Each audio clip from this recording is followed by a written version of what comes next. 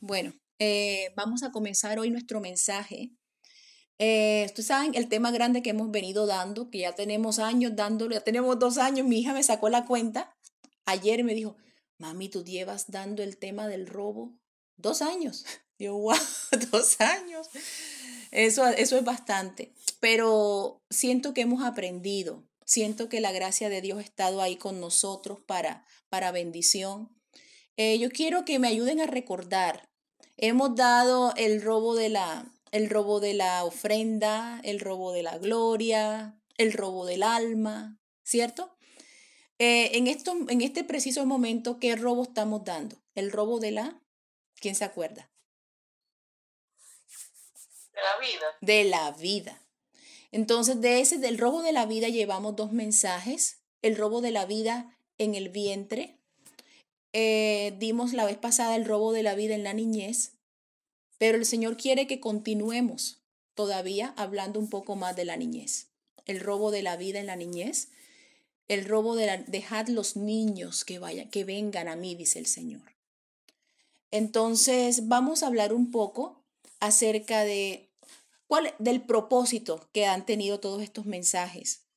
El hablar del robo suena un poco negativo, pero el Señor a veces nos debe hablar así como hijos. ¿Cuántas veces usted no se acerca a su hijo y usted no le dice, mi amor, ¿podrías retirarte de ese lugar porque creo que es peligroso? Si el lugar es peligroso, yo creo que usted no le habla así. Mira, quítate que te puedes morir, te puedes caer. Y el niño reacciona y él se remueve del lugar más rápido, él se quita más rápido. A veces el Señor trata con nosotros en esa forma. Hay una cantidad de riquezas espirituales que nosotros como cristianos hemos venido perdiendo a través del tiempo, pensando que lo único que tenemos para darle a Dios es nuestro tiempo en culto y nuestras ofrendas, cosa que no es así. Del robo de la ofrenda aprendimos que una de las ofrendas más pequeñas y mínimas que uno da es la del dinero. ¿Qué más ofrenda uno? ¿Alguien se acuerda? ¿Qué ofrendamos? Mencióneme una cosa. La alabanza. La alabanza. ¿Qué más? La vida. El tiempo. El Y el tiempo. Los hijos. ¿Se acuerda? Entonces, tenemos mucho que darle a Dios y ahora vamos a continuar con el robo de la vida. Hablamos aquí realmente no de la vida como tiempo, sino cuando roban la vida, cuando matan a alguien, cuando alguien muere, ¿sí? Entonces, hay muchas formas de quitarle la vida a una persona. A la persona se le puede quitar la vida aún siguiendo ella existiendo. Pero vamos a hablar hoy de los niños, cómo los niños roban. A veces, como maestra de escuela dominical, a veces uno trata con los niños, uno lidia con los niños y no encuentra ningún soporte espiritual en los padres. Los padres no los ayudan en ninguna manera. Entonces, ¿qué le toca al maestro? Le toca enseñar al niño a que se defienda solo. Como en algunos países que ahí están en guerra y están en conflictos, ellos llegan y le entregan el rifle al niñito, mire, defiéndase. Ese es un caso muy fuerte y muy extremo. Pero ¿qué quiere Dios de nosotros? Que nosotros le demos armas espirituales a los niños para que se mantengan vivos y se defiendan de las fuerzas de maldad que los vienen a destrozar mentalmente especialmente. Porque la mente es el campo espiritual. Vamos a ponerle a esto un sello de Dios, y es el sello de su palabra. No podemos continuar si no leemos la palabra de Dios. Vamos a leer en San Marcos para empezar, capítulo 10, el verso 13 al 16. Vamos a leer en el nombre de Jesús. Y le presentaban niños. ¿A quién le presentaban los niños? ¿Quién sabe? Y le presentaban niños a Jesús. A Jesús. Y le presentaban niños para que los tocase. Y los discípulos reprendían a los que los presentaban. Reprender es una palabra fuerte, ¿no? ¿Qué hace trayendo esos niños? Lléveselo, el maestro está ocupado. No, no, no, no, no, ahora no. Algo así. Viéndolo Jesús se indignó. Miren este verbo. Ellos reprenden y Jesús se indigna. ¿Cómo es posible que hagan eso? Déjenlos. No, no, no, Señor, no. Imagínese una persona indignada. No, vengan, dejad que los niños vengan a mí. No se lo impidan, porque de los tales es el reino de los cielos. El reino de los cielos. O sea que a nosotros nos toca trabajar duro, pero ellos ya lo tienen. Imagínense ese valor. De cierto digo que el que no reciba el reino de Dios como un niño, no entrará en él. Y tomándolos en los brazos, poniendo las manos sobre ellos, los bendecía. Eso sí es bonito, ¿verdad? Cuando un papá llega sobre el niño. ¿Usted no ha visto los ojos de los niños cuando los papás les ponen las manos y le dicen que el Señor te bendiga y te proteja? Que el Señor alce sobre ti su rostro y tenga de ti misericordia. Que el Todopoderoso te dé el rocío del cielo y las grosuras de la tierra. Que los reyes y los gobernantes te sirvan porque han reconocido al Dios que te ha amado. Imagínese un niño mandándolo al colegio así, en vez de un regaño. El día va a ser diferente. Y puede que en el día se presenten dificultades, pero el niño sabe que tiene la bendición de uno más alto. Qué hermoso, qué precioso. Bueno, en estos momentos Dios ha querido que continuemos hablando de esto, porque estuvimos tocando la vez pasada acerca de qué pasa en los niños cerebralmente, en la niñez, el desarrollo, esa primera etapa. Pero ¿qué pasa ya cuando pasa esa segunda infancia? La primera infancia es hasta los 7 años. Ya de ahí en adelante, ¿qué pasa con los niños? Los niños están prestos, fuertes, parcialmente independientes, comunicándolo todo, aprendiendo, fortaleciéndose. Son cuerpos que están recibiendo. Y la etapa más grande, la etapa de más grande riqueza del ser humano, la etapa en que el ser humano más tiene es en la niñez. Y aquí espiritualmente el Señor Jesús lo confirma. De ellos es el reino de los cielos. Repito, a nosotros nos toca hacer una vuelta grande, un cuidado grande, pero a los niños les es por herencia el reino de los cielos. ¿Cómo tú te imaginas lo que estaba pasando ahí? Estaban excluyendo a los príncipes de saludar a su rey. Imagínense eso. ¿Cómo le vas a impedir a los príncipes que saluden a su padre? ¿Por qué? Porque cuando están en el vientre, cuando escucharon la enseñanza del vientre, nos dimos cuenta de que hay un trato especial durante un tiempo de gestación de por lo menos 9 meses o menos, no sé, un promedio de 9 meses, el niño en una posición de humillación donde nadie lo está interrumpiendo, no hay causas externas generalmente afectando, es esa criatura delante de la presencia de Dios como preparación, recibiendo algo de Dios, que apenas se abre al mundo, encuentra un mundo de retos, un mundo que tiene que enfrentar, un mundo donde tiene que ganar. Un mundo donde a veces ni los padres ayudan a que los hijos ganen. Los hijos no ganan cuando obtienen el mejor colegio, los mejores regalos, las mejores marcas. Usted cuando le pone de las marcas más famosas a sus hijos, sepa usted que usted los está esclavizando. Porque esas marcas generalmente vienen con pactos de maldad, pactos de maldición sobre aquellos que las visten. Y mientras los hijos de Dios son llamados a lucir y a verse diferente, a reflejar el reino de Dios. ¿Se imaginaría usted a los discípulos con marcas de cosas sobre ellos? Yo no me lo imagino, porque ellos sabían a quién pertenecían. Ellos conocían el camino que habían dejado y el nuevo que habían tomado. Como les decía, los niños son los seres más ricos que hay, en que tienen sus neuronas completas, tienen su fuerza entera, tienen esa memoria lista, esa esponjita para aprender y almacenar todo lo que llega. Por eso es que el enemigo los busca tanto para destruirlos, porque si los destruye a ellos, destruye a la humanidad entera. Entonces, esa es la forma en que tenemos que proteger la vida de nuestro fruto durante ese periodo. Los niños no tienen que pagar nada, pero lo reciben todo, ¿cierto? Ellos no cargan dinero en los bolsillos ni tarjetas, pero es bonito ver a los niños diciendo, haciendo planes. ¿Usted no ha visto a sus hijos haciendo planes? Bueno, me compro este carro y después que me compre este, entonces voy y compro el otro. Sí, ahora, mami, vamos a salir a comprar. Óigame, si uno fuera así con el Señor, aleluya. Señor, probad al Señor en esto. Señor, vamos a comprar una casa. ¿Usted nunca ha convidado al Señor a comprar una casa? ¿Quién de ustedes vive arrendado? Entonces, ¿qué espera? Convídelo. Él es su padre.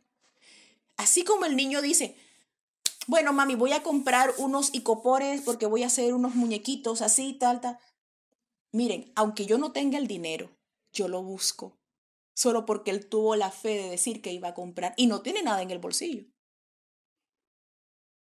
Así es la vida en Cristo. Así no tengas nada en el bolsillo, tú sigue planeando y sigue creyendo que Él se va a manifestar. En vez de perder, vas a ganar.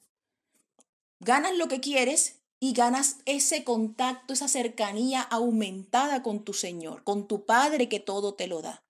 Por eso es que Él dice la palabra, que cualquiera que no reciba el reino de Dios como un niño, no entra, porque el niño confía, el niño es rico en fe, el niño cree, el niño espera de Dios.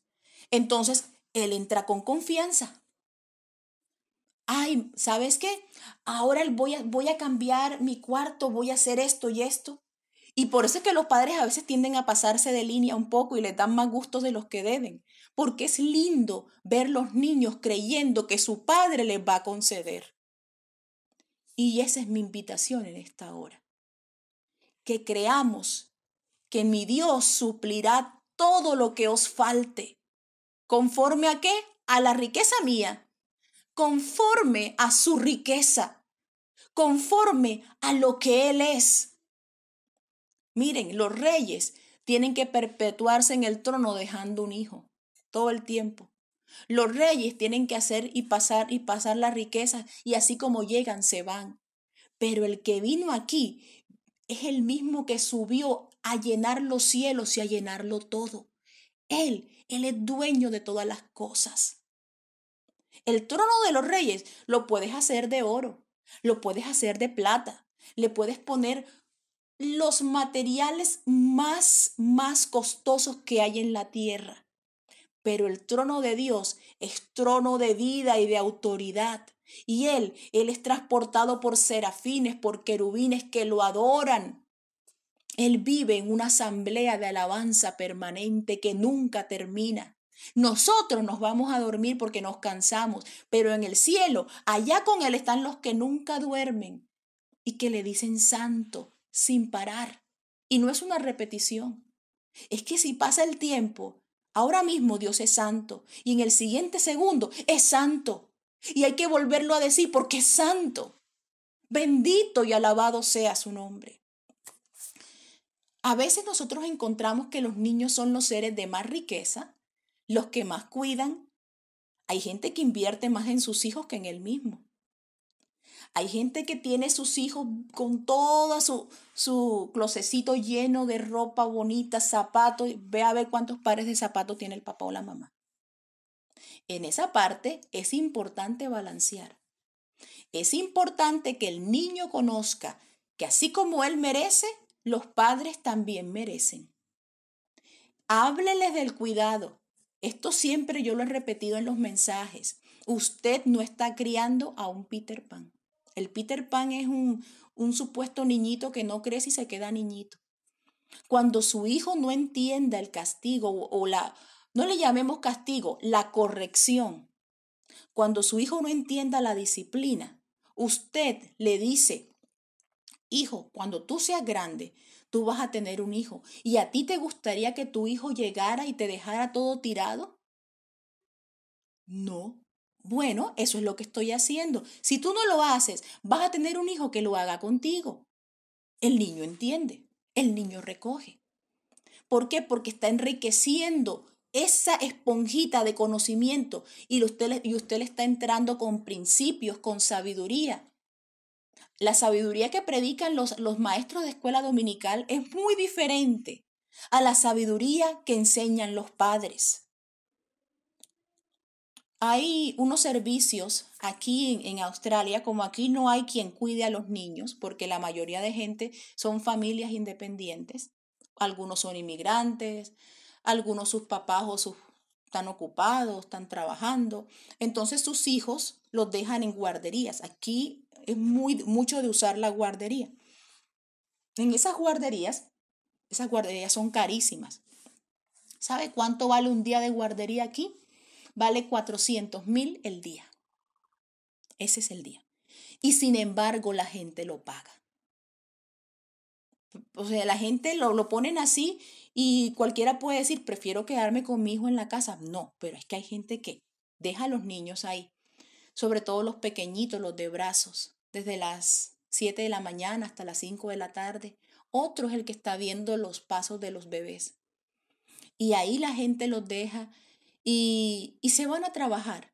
Entonces se encuentran con otras personas que les están dando cuidado, pero no les están dando lo que Dios le entregó a ese padre y esa madre para dar en términos de afecto, en términos de seguridad. Porque el niño cuando está al lado del padre se siente seguro. Ver cómo los animales enseñan a sus hijos. Es fascinante ver cómo una osa no suelta sus cachorros hasta que el último de ellos no aprende. Ver cómo una pulpo hembra coge y protege esos huevitos hasta que se muere ahí. O ver cómo el águila coge y le mete un aletazo al polluelo y el polluelo cae hasta que el polluelito finalmente hace así y es que quieres que vuele y comienza a volar, pero si el pollito no abre nunca las alas, ella pasa por debajo y lo recoge y no se le cae. Porque es natural de las madres enseñar. Es natural transmitir un conocimiento. Y si no lo transmites y si te guardas en silencio, los niños se van a quedar viendo lo que haces y eso van a aprender. Esperemos que sea algo bueno. Entonces el Señor comienza a tomar un trato especial con nuestra vida. Y los niños que están fuera del seno familiar crecen inestables en ese sentido. Crecen independientes y posiblemente mal agradecidos. Porque cuando llegan a esas guarderías, sírvase la comida. Vean los niños de 2 añitos, así meten la manito con una cuchara en la pasta y se sirven. Sírvase, hágase. Entonces sienten que no necesitan a nadie. Y ahí comienzan los problemas. ¿No me tienes que ayudar? ¿No me tienes que ayudar? Sí te tengo que ayudar. Que no, que sí, que no. Entonces, los niños necesitan una independencia, claro está. Pero los niños también necesitan conocer el amor de los adultos. Los niños que están en primaria, aquí, ellos los dejan en un servicio que se llama cuidado después de colegio. Y ahí quedan hasta que los padres los recogen. Y ahí los llenan de juegos. Juegos. Juegue, jamabit son unas perlitas que uno las plancha y las aplasta. No sé si ustedes las conocen en Colombia y hacen figuritas. Jueguen ajedrez, les entregan puros juegos, pero uno se queda observando y no hay ni una voz de consejo, no hay ni una voz de comunicación y los niños descienden a las partes más bajas del espíritu de las fuerzas del mal. ¿Por qué? Porque empiezan a tener contacto con tecnología. Yo me encontré hasta una niña que era novia de una foto, de un dibujo. Empiezan las relaciones contra naturaleza, pero como no hay quien les haga ver, no hay quien les diga, esos niños son mental y afectivamente robados. Si un padre por necesidad le toca dejar a su hijo cuidando, Él tiene que levantar un tiempo espiritual y de calidad cuando vuelva del trabajo. Ay, que estoy cansado. Mire, ser padre, ser madre es estar cansado. Padre, madre, igual estar cansado. Esa es la ecuación matemática. Usted no puede decir, ay, es que no. Se levanta y lo hace porque su compromiso es delante de Dios. Las herencias, las posesiones, las casas, los beneficios económicos no le van a dar a su hijo la capacidad de mantenerse con vida. Y usted sabe que la vida espiritual es real, tan real que la terrena que estamos viviendo se acaba, pero esa continúa. Y no todo el mundo va a terminar en el mismo lugar. Debido a las obras, debido a lo que tú hagas, cómo seas delante de Dios, así serás conocido en la eternidad. Entonces, en la eternidad hay muerte y hay vida. La muerte no es un esqueleto feo que te sacan o un disfraz. El disfraz de los carnavales blanco con negro, ese es un payaso. Hasta ese necesita aliento para hacer esas payasadas. La muerte es separación espiritual de Dios. Dios está lejos de ti cuando estás muerto. No clames porque no hay quien te escuche. Y cualquier cosa que pase, en nada te pueden ayudar. Solo es descender y bajar e ir cada vez más bajo, porque ya Dios no está ahí. Esa es la muerte. Y para eso no se necesita estar muerto físicamente. Hay peligros, y hay peligros físicos, y a veces cuando hay bastante criminalidad y atracos y ese tipo de cosas, llega la policía y empieza a advertir a la comunidad. A veces, yo no sé si ustedes han visto que los policías se acercan. Bueno, informamos a la comunidad que necesitamos estar alerta con la presencia de estas personas bandidas que están causando estragos en nuestro sector. Cualquier cosa, llámenos. Por favor, mantenga las puertas cerradas, mantenga las puertas con seguro, asegúrese de que cierre el patio, asegúrese que cierre el frente. Así hacen los policías. Y son gente pecadora, son gente que no conoce a Dios. Pero es que la autoridad opera así. Hoy, en el nombre de Jesús, yo te vengo a traer instrucciones similares. Ten cuidado con el ladrón de tu casa. Ese ladrón, no te voy a decir que está rondando tu casa. Ese ladrón está dentro de tu casa, posiblemente en el cuarto de tus hijos o en la sala de la casa. Ahí está. Es muy extraño encontrar un lugar en Colombia más que todo, que es el país que más conozco. En Colombia, encontrar un lugar, inclusive aquí en Australia, uno abre y siempre hay un televisor en la sala. Siempre. Tiene que haberlo. Y en una casa donde no haya televisor, enseguida tú, qué casa tan silenciosa. Ay, qué rara. Y te sientes extraño. ¿Por qué? Porque espiritualmente ahí no operan fuerzas que operan solo si hay televisión. Las personas pueden seleccionar lo que ven, pero los comerciales, los cortos, le van entrando más y más y más y más y más y más. Y es uno de los medios más peligrosos. Es el medio pasivo.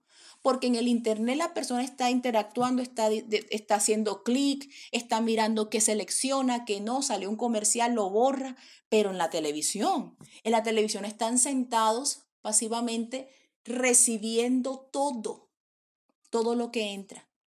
Hablábamos la vez pasada de esos programas que le ponen a los niños de 3 años. Esos programas de Bambi, de Dumbo, del Patito Feo, que son programas donde los niños pierden la madre o pierden el padre cuando están chiquitos. El niño cuando está viendo eso, él no está bromeando, él está viendo y está recibiéndolo todo. Y recibir un impacto de esos a esa edad crea un desprendimiento emocional de la madre en su corazón acerca de sus padres. Y él comienza a hacer lo que quiere, no, pero es que el niño no hace caso, no, pero el niño, porque él comienza a actuar de acuerdo a lo que le causaron. Hay tantos actores de Disney que En YouTube usted encuentra los videos y ellos comienzan a leerle cuentos a los niños. Ellos no son solo actores. Ahí usted va a encontrar Illuminatis, cienciólogos, hechiceros, de toda clase. Gente con influencia espiritual mala, que le están contando una historia a su hijo. Y como se ven todos bien vestidos, bien arreglados, la gente pues no presta atención. Ya la televisión es parte de la rutina. Ya la televisión es un pariente más. De hecho, es el pariente que cuida a su hijo. Entonces comienzan los problemas. Hubo un tiempo en que los países son los que más causan esa destrucción. Hay una guerra y una guerra de verdad fuerte entre naciones. Y las naciones están usando los medios de comunicación, especialmente los medios de comunicación que van dirigidos a los niños para desestabilizar las mentes de sus enemigos. Entonces, una vez yo tuve una visión hace años, yo era adolescente, una visión fuerte. Y yo veía una fila de niños. Yo las he contado antes, creo, y veía cómo los niños caminaban a buscar el helado, como a buscar helado. Eso era en mi mente lo que yo veía. Parece que fueran a recibir como helado o dulce. Y yo no miré para este lado. Cuando vuelvo y miro, veo una mesa de madera. Y en la mesa de madera veo a un japonés de pantalón negro, camisa blanca. Y ponía a los niños sobre la mesa y les quitaba la cabeza. Yo me levanté, ¿esto qué es? Y el Señor me dice, ese es el espíritu de esos dibujos manga. Eso es lo que ellos buscan hacer, destrozar mentalmente el alma de los niños. Les cortan la vida, les cortan las posibilidades de orar. Ustedes han visto todos los programas de japoneses que ven los niños, los del dragón, todos los que han pasado. Comenzaron con un programita de fútbol. Comenzaron con los supercampeones, empezaron así y empezaron a subir el nivel hasta que llegaron a un momento en que puras potestades espirituales actuando. Y si usted analiza los nombres dentro de los programas que ellos ven, son puros nombres de puros demonios paganos. Todos puros demonios paganos, los mismos demonios que adoraban en el tiempo de la Biblia las naciones paganas y por las que Israel se desvió en algunas ocasiones o en muchas ocasiones. Entonces, los programas que actualmente ven, yo tengo años que no tengo contacto así con televisión, pero en un momento vi un programita de 3 muñequitos, uno azul, uno rojo, uno verde, que parecían como, no sé cómo se llaman, son como gaticos y tienen unos símbolos en la frente. Como ya uno ha estudiado la palabra, ha estudiado historia, se da cuenta que los símbolos son los mismos que usan en Babilonia para Baal y para Ra, que el de Egipto, son los mismos símbolos de esos demonios. ¿Por qué tienen ellos que usar exactamente las imágenes de ese tipo de idolatría y de mitología? Porque a través de eso es que quieren captar la mente de los niños. Disney es una escuela de hechicería y brujería y homosexualismo. Allá ellos con lo que hacen. Pero mi responsabilidad ante Dios es mantener un hijo, una hija con un cuerpo y una mente limpias, listos para presentarse delante de Dios y orar. Y es lo que necesitamos hacer. Hablando de las naciones, ese fue un ataque de Japón. Vamos a hablar de Estados Unidos. Se presentan los tiempos de Guerra Fría. Durante la Guerra Fría está Estados Unidos, está peleando con Rusia y siempre a los malos de las películas de Rusia, ¿qué les ponen? Les ponen el acento, a los villanos de las películas de Estados Unidos les ponen el acento ruso. Y uno queda como que en la mente el villano. Y a mí me da es jocoso, pero a veces yo me encuentro aquí con personas que tienen el acento y yo, ay, habla como los villanos. Porque eso fue lo que nos vendieron. Que ellos eran la gente mala y así. Pero en todos hay pecado. Todo el que viva fuera de la potestad de Dios está bajo maldad. Y entonces ellos querían imponerse en el mundo y mostrarse como un reino de fuerza y por encima de cualquier nación. Empezaron a hacer los viajes a la luna, empezaron a mostrar supremacía, empezaron a mostrar y empezaron a venderla a través de la televisión y la cinematografía. Entonces salieron los superhéroes. Mire, cuando una persona está muerta espiritualmente, está lejos de Dios, así conozca la palabra, hace estragos. Mire, se han levantado unas filosofías de maldad en estos tiempos. Y esa mayoría de filosofías de maldad contra Dios y ateas a veces vienen de algunas personas que son judías. Había un judío llamado Alexander Salkin y él era muy conectado con esa filosofía de Federico Nietzsche. Federico Nietzsche era un hombre que fue el filósofo alemán que empezó a hablar por primera vez del concepto de superhombre, el superhombre.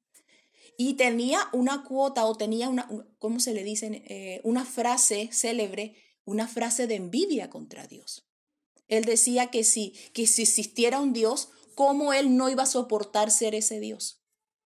Envidia, quería ser como Dios, como su inspirador era, como su inspirador es y como su inspirador busca destruir el fruto del pueblo de Dios. Entonces empezó a hablar de la capacidad de poder y que el hombre todo lo podía hacer y que él no necesitaba otra cosa, que empezó a hablar de la autosuficiencia. Ese hombre terminó muy mal. Terminó, si usted no le voy a invitar a leer su historia porque no vale la pena, pero sí tuvo un final muy, muy, muy feo, murió feo. O sea, él no tuvo algo que pudieras, que la palabra que él dijo, que lo que él habló contra Dios, de eso no tuvo ningún buen fruto. No hubo nada que lo pudiera respaldar porque son personas en muerte espiritual.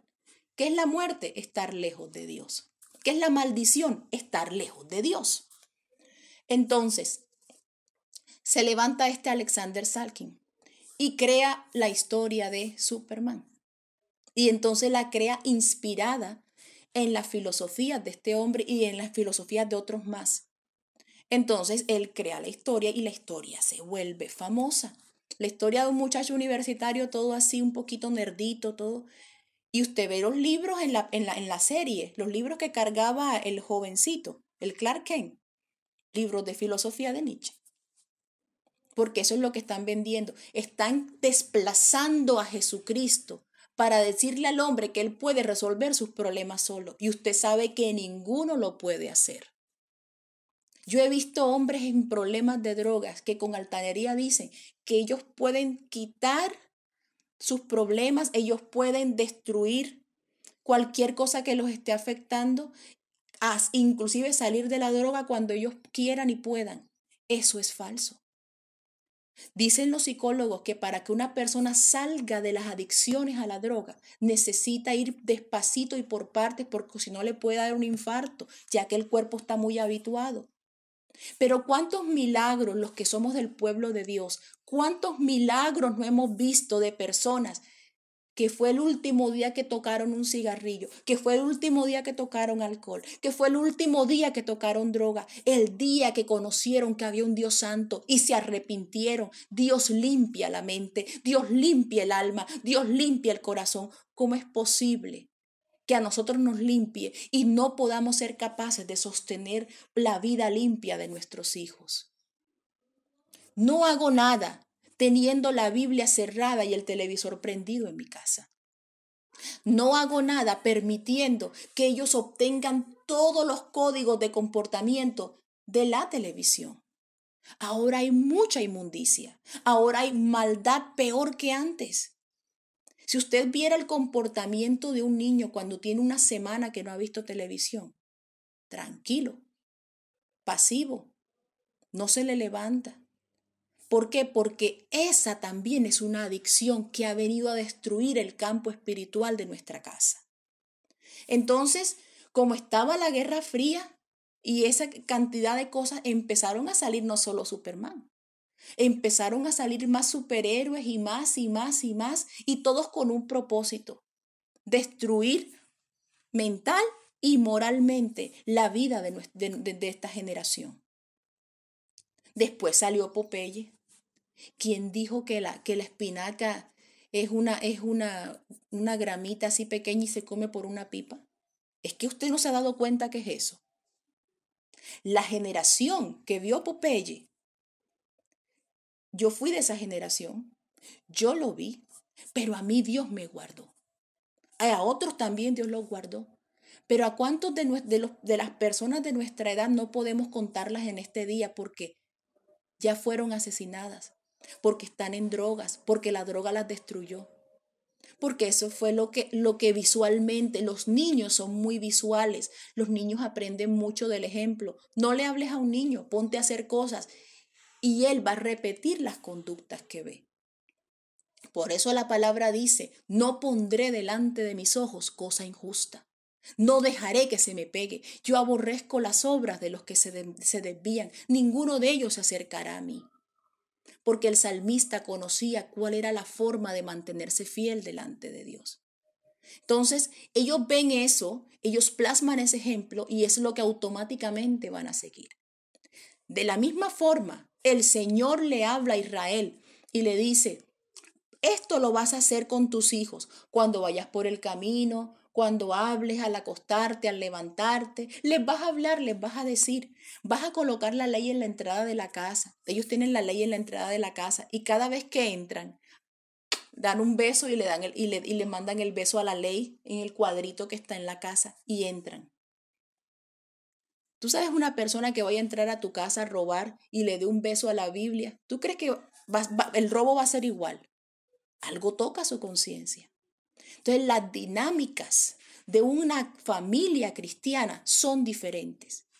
Yo no les estoy diciendo que tenemos que heredar culturas o formas de ser. No, yo les estoy diciendo que tenemos que heredar la identidad de aquel que vino a morir por nosotros. Si Jesús tuviera una casa, como fuera su casa. Pensémoslo. Si Jesús tuviera que decorar una casa, ¿cómo la decora? Hasta en eso tenemos que limpiar nuestra casa. La casa no solamente se limpia del sucio, se limpia de las cosas que no agradan a Dios. ¿Qué hace usted en su casa, por ejemplo? Teniendo imágenes de animales, teniendo imágenes de cosas. No, y aquí tengo unos gatos gigantes. Gatos. Esta casa parece casa de egipcio. Los egipcios eran los que tenían gatos en su casa de decoración porque el gato era un animal sagrado para ellos. Entonces, ¿qué le mandaba Dios al pueblo de Israel? Escribe la ley en tus muros, que tus hijos la vean, que tus hijos la lean, que conozcan. Asegura tu casa, ponle seguro. Las cerraduras de nuestra vida espiritual son con la palabra. Las cerraduras de nuestra vida cristiana en casa es a través de la palabra.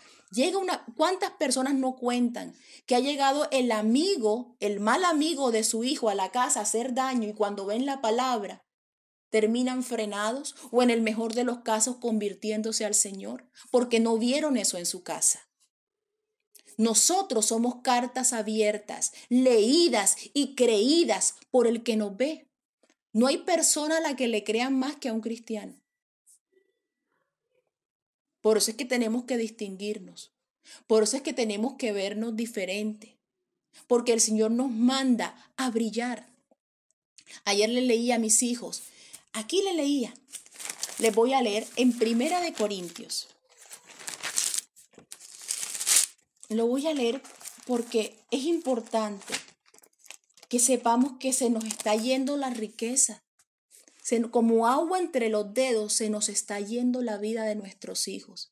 ¿En qué punto estamos? ¿En un punto en que ya no podemos decir nada? ¿O tenemos que repetir muchas veces para que escuchen? ¿O nos levantan la voz? Si usted quiere limpiar y mantener la riqueza de su hijo, uno de los candados, una de las seguridades que usted debe poner, las cerraduras de su casa, es evitar que su hijo le levante la voz. Uy, hermana, pero ya por ahí pasó.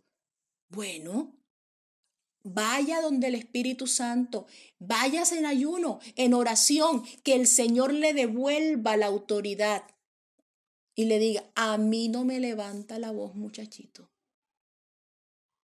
Yo soy una representante de Dios en esta casa. Yo aquí tengo poder y autoridad. ¿Cómo le dijo Dios cómo le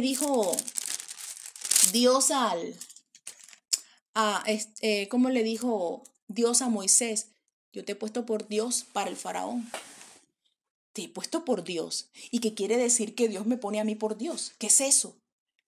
Palabras más, palabras menos. Dios te ha dado autoridad sobre el faraón, Moisés. Ves y reclámale al pueblo.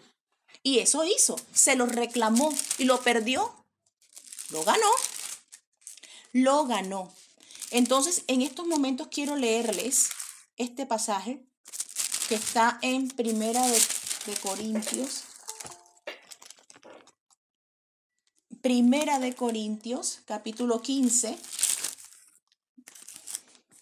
Esta Biblia tiene la letra un poco, las páginas pegadas, me disculpan. Bueno, aquí. Dice 15:40. Hay cuerpos celestiales y cuerpos terrenales, pero una es la gloria de los celestiales y otra la gloria de los terrenales. Una es la gloria del sol, una es la gloria, otra es la gloria de la luna y otra la gloria de las estrellas, pues una estrella es diferente de otra en gloria. Bueno, Pablo aquí hablando de gloria, ¿qué será la palabra gloria? Y me quedé con mi hija pensando, vamos a ver, y empezamos a mirar las otras traducciones. Unas decían brillo, otras decían esplendor y otras decían belleza. O sea que la belleza que Dios te ha dado a ti, el brillo que Dios te ha dado a ti, la gloria que Dios te ha dado a ti, es diferente a la gloria de cualquier otro ser creado. Es particular, es para ti y no se parece a ningún otro. Y la gloria que le da a tu hijo es una gloria por el momento para cuidarla hasta que él mismo sea capaz de cuidar su propia gloria. Entonces, ¿qué creen ustedes que hace los medios de comunicación? ¿Ayudan con la gloria personal de alguien o ayudan o más bien tienden a arruinarla? Si yo le pongo maquillaje a mi gloria, ¿será gloria? Una falsa belleza. Si yo le pongo joyas a mi gloria, es un falso valor. Entonces mi gloria se arruina. Y me decía ella, entonces vamos de gloria en gloria. De gloria en gloria, o sea, de gloria en gloria es que vamos cada día como la luz de la aurora, en aumento, brillando, brillando, brillando. Y somos como las estrellas. Dice la palabra que los que anuncian la palabra y los que anuncian la justicia, como las estrellas a perpetua eternidad. El cielo de Dios, y no hay ninguna estrella así brillando, porque la generación no se preocupó por salvar a otros. ¿Cómo una generación puede arruinar a otra? Si una cosa no se la dices a tu hijo, él nunca se la va a decir a tu nieto. Así que no se le puede pedir al nieto que sea cristiano ni sea creyente. Le tocó entonces al rey Manasés, después de hacer tanto mal y ser el rey que peor la hizo en Judá, le tocó arrepentirse, lo llevaron allá donde los asirios lo capturaron y lo redujeron. Él comenzó a ser rey a los 12 años, miren eso. Y fue rey por 50 años en Israel, uno de los que más duró.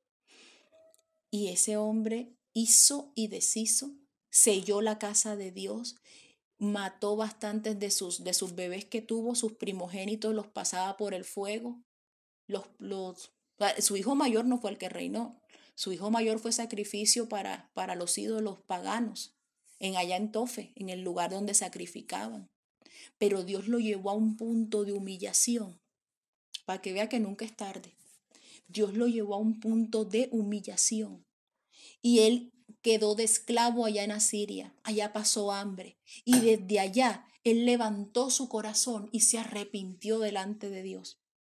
Después de haber hecho tanto, persiguió profetas, mató profetas. ¿Cómo Dios puede perdonar a alguien así? Es que él se acordó, después de haber estado tan lejos, después de haber estado muerto, miró a Dios y comenzó la vida a llegar de regreso. Y le tocó lidiar con sus propias, sus propias cicatrices. Le toca lidiar con su propio dolor. Le toca lidiar con las cosas que había enfrentado, las consecuencias que había adquirido negativas por haber dejado a Dios. Y su hijo, Amón, el rey Amón, perdido. Pero Amón le hizo el favor de tener un hijo. Ese hijo, ¿saben cómo se llamaba? Josías. Josías. Y llega él y empieza a encargarle al nieto quién era Dios. A veces tus hijos te van a decir, yo esto lo estoy diciendo en el nombre de Jesús. Hay gente que siente que fue mal hijo o mala hija. Y yo le contestaba mal a mi mamá y yo hice esto y yo lo hice mal. Y por eso no se sienten con autoridad de corregir a sus hijos. Y se les pierden. ¿Cree usted que Dios quiere eso para usted? Dios perdona a todo aquel que confiesa y se aparta. Y Él va a tomar tu vida y te va a dar autoridad sobre tus hijos. Y es posible que tus hijos te digan, pero es que tú fuiste mala, tú fuiste así con mi abuela. Pero mi Padre Celestial se acordó de mí y ahora Él me ha hecho digna. Y ahora cada vez que te hablo, es Él quien te manda un mensaje, no soy yo. Ahora, si tú te quieres levantar contra lo que Dios te dice, pero entiende, no hay persona más autorizada para hablar a veces de las consecuencias malas que aquel que las ha vivido. No queremos que nuestra iglesia se vea afectada por problemas de que ya no saben los niños cómo orar. Ya el maestro no tiene ese deseo de decirles, oren, vamos a orar y cierran los ojos y no le importa si hay un niño que no está orando. Si no está orando es porque no sabe o no puede. ¿Y dónde está el maestro? ¿Dónde está el padre? Te robaron la mente del niño. Niños que van a la iglesia con juegos de video.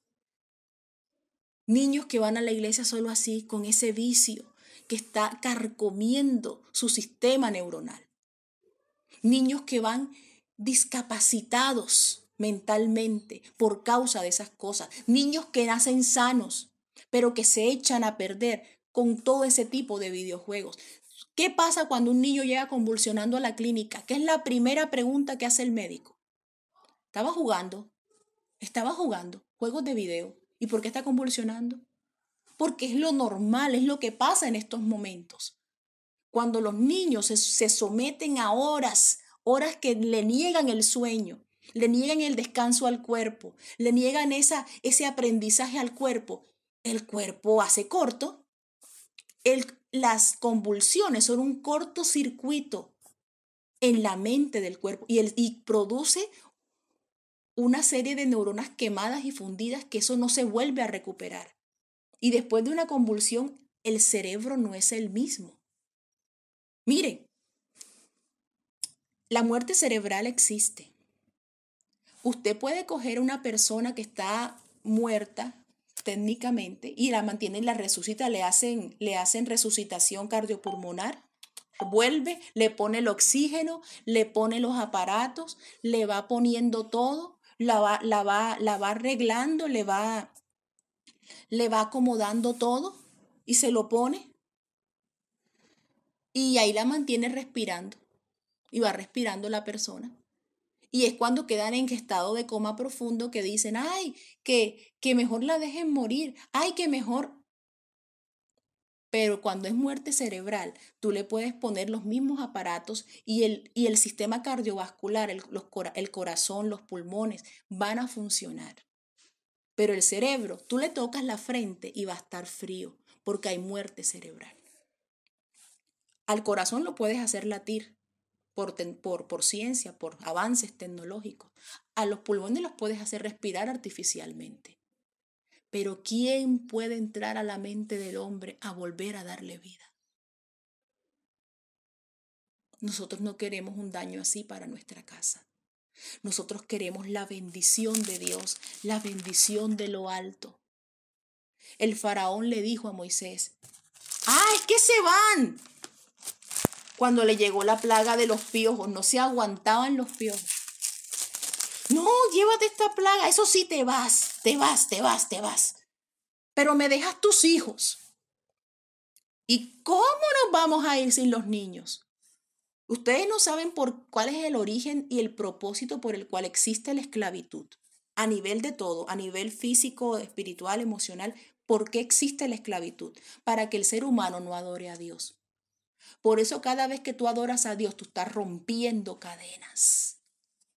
Tú estás rompiendo, tú estás haciendo buen uso del gozo del Espíritu Santo. Por eso es que no puedes parar de cantar en la casa. Y le dice así el faraón, no, me dan los niños. Pero si el Señor me dijo, aquel que lo hizo a él por Dios del faraón, a ese que Dios le dio autoridad sobre el faraón. Mira, deja ir a mi pueblo. ¿Para qué? Para que me rinda culto en el desierto, para que me adoren. Para eso los quiero. Y los niños van. Y exactamente cuando un padre, una madre deja a su hijo en la casa haciendo y se va a la iglesia, allá no llegó nadie. Allá no llegó nadie porque supóngase usted que a usted le quedan 50 años de vida. Después de los 50 años se acabó la estirpe de su familia en la iglesia y en los ojos de Dios porque no los llevó, no se los presentó. Ellos son ofrenda delante de Dios. Hay dos cosas. No soy partidaria de presionar a un ser humano a decirle, tienes que ser cristiano y te voy a coger. No, ni cogerlo, encántelo. Hágalo, que se deleite en la palabra de Dios. Hágalo, désela a probar, ábrale la Biblia a su hijo y usted no se va a arrepentir. Hable con él de la palabra, enséñele las escrituras. El muchacho va a dejar las cosas, cuando quiera ver lo que normalmente hacía, lo va a ver pequeño, lo va a ver insignificante, lo va a ver sin ninguna importancia y va a anhelar las cosas de Dios. Pero ¿qué necesitan nuestros hijos? Buenos predicadores. Y no le estoy hablando del invitado de la escuela bíblica, ni el invitado de la convención. Yo le estoy hablando de usted porque usted debe creer en usted como maestro, porque usted es el maestro de su casa. Y a los niños yo les digo algo. Delante de Dios, niños, no se vayan a presentar a decirle, ya cuando sean grandes, ay, me perdí, mi mamá no me predicó, mi tía no me enseñó, mi abuela no me dijo. Y empezaron fue a portarse mal conmigo y a pegarme porque no iba a la iglesia. Y eso, independientemente de que alguien te esté mal predicando el evangelio, hay una realidad. Hay un Dios que ama, que salva, que perdona pecados, que da vida, que le habla al hombre, que el hombre le habla y Dios le habla. Y cuando tú pierdes esa relación, cuando tú decides por otras cosas, no le puedes echar la culpa a la mala predicación de tus padres y al poco talento que tuvieron para llevarte a la iglesia. Si tú saltas al abismo, el que saltó fuiste tú.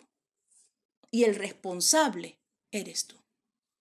Cada quien va a responder. Yo fui por años estimulada a dejar a Dios. Y uno decide. Les estoy diciendo desde la experiencia que uno decide si lo deja o lo toma.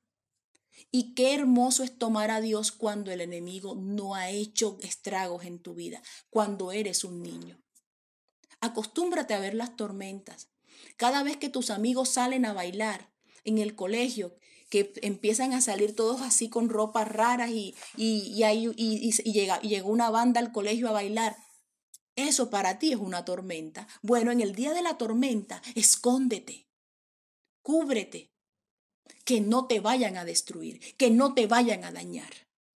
Porque el ladrón ya fue anunciado que está como león rugiente buscando a quien devorar. Pero en el Señor tenemos vida, en el Señor tenemos paz, en el Señor contamos con su gracia. No dejes que el vendedor de humo te ilusione con cosas que no existen. Te hace la casa de humo y tú pagas por ella. Mientras tú estás encantado mirando, él huye con tu riqueza y se va. Y ya tú no tienes más nada que hacer. Daniel fue un hombre que no tuvo padres en Babilonia. Lo único que tuvo fueron tutores y gente que lo enseñó a verse, a hablar diferente, a pensar diferente. Pero él propuso en su corazón, aún en la misma Babilonia, sin padres, sin templo, sin Biblia, sin nada: yo no me voy a contaminar. Yo no voy a ser parte de esto. Yo no me voy a destruir. Yo no voy a dañar lo que Dios ha hecho en mi corazón. Yo sé que en Jerusalén, esa preciosa ciudad, esa ciudad de la piedra blanca donde caía el sol y los viajeros pasan y dicen: allá vive Dios. Ahí esa era mi casa.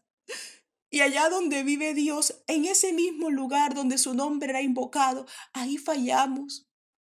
Y él comenzó a averiguar, él decidió no resentirse. ¿Qué nos pasó? ¿Qué fue esto?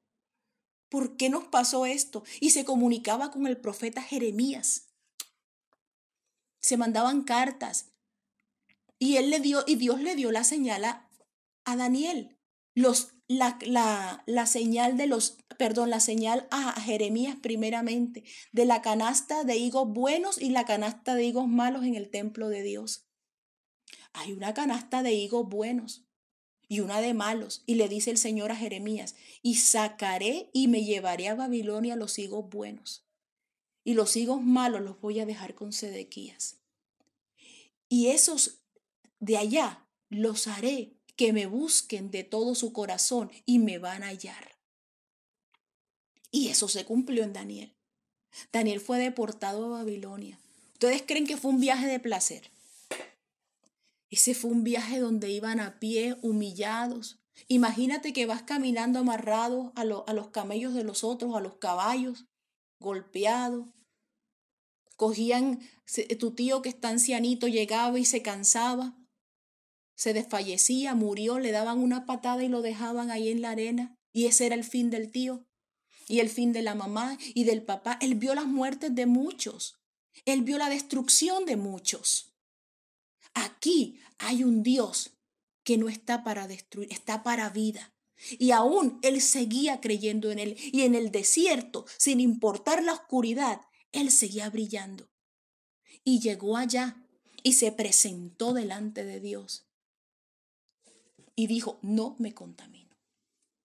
Y fue el único que llegó y empezó a mirar y a inquietarse.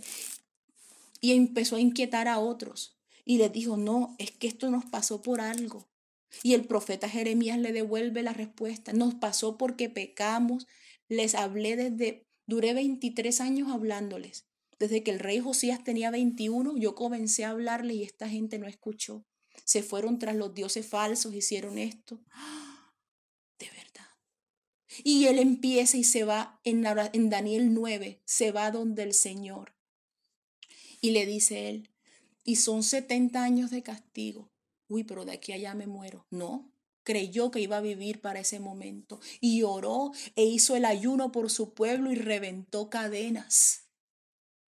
Nosotros estamos para levantar una generación que se ponga entre el cielo y la tierra a defender la semilla de la iglesia. No queremos personas que dependan de un micrófono para un ministerio.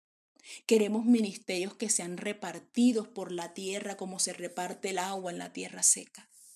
Eso es lo que estamos levantando. Y si no lo levantamos, vamos a sufrir las consecuencias, porque los gobiernos humanos se van a levantar contra el pueblo de Dios eventualmente, oficialmente. Nosotros pues podemos ir a la presencia de Dios, pero ¿qué va a pasar con ellos? Necesitamos los caracteres de esos hombres que se purificaron, que se lavaron, que no mezclaron sus principios con otras cosas. Yo le pido al Señor la fuerza porque a veces no somos lo suficientemente fuertes para estar ahí estables.